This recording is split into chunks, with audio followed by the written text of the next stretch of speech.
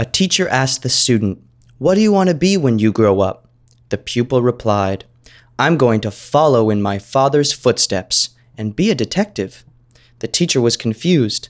"I didn't know your father was a policeman." And the pupil laughed. "He isn't. He's a burglar."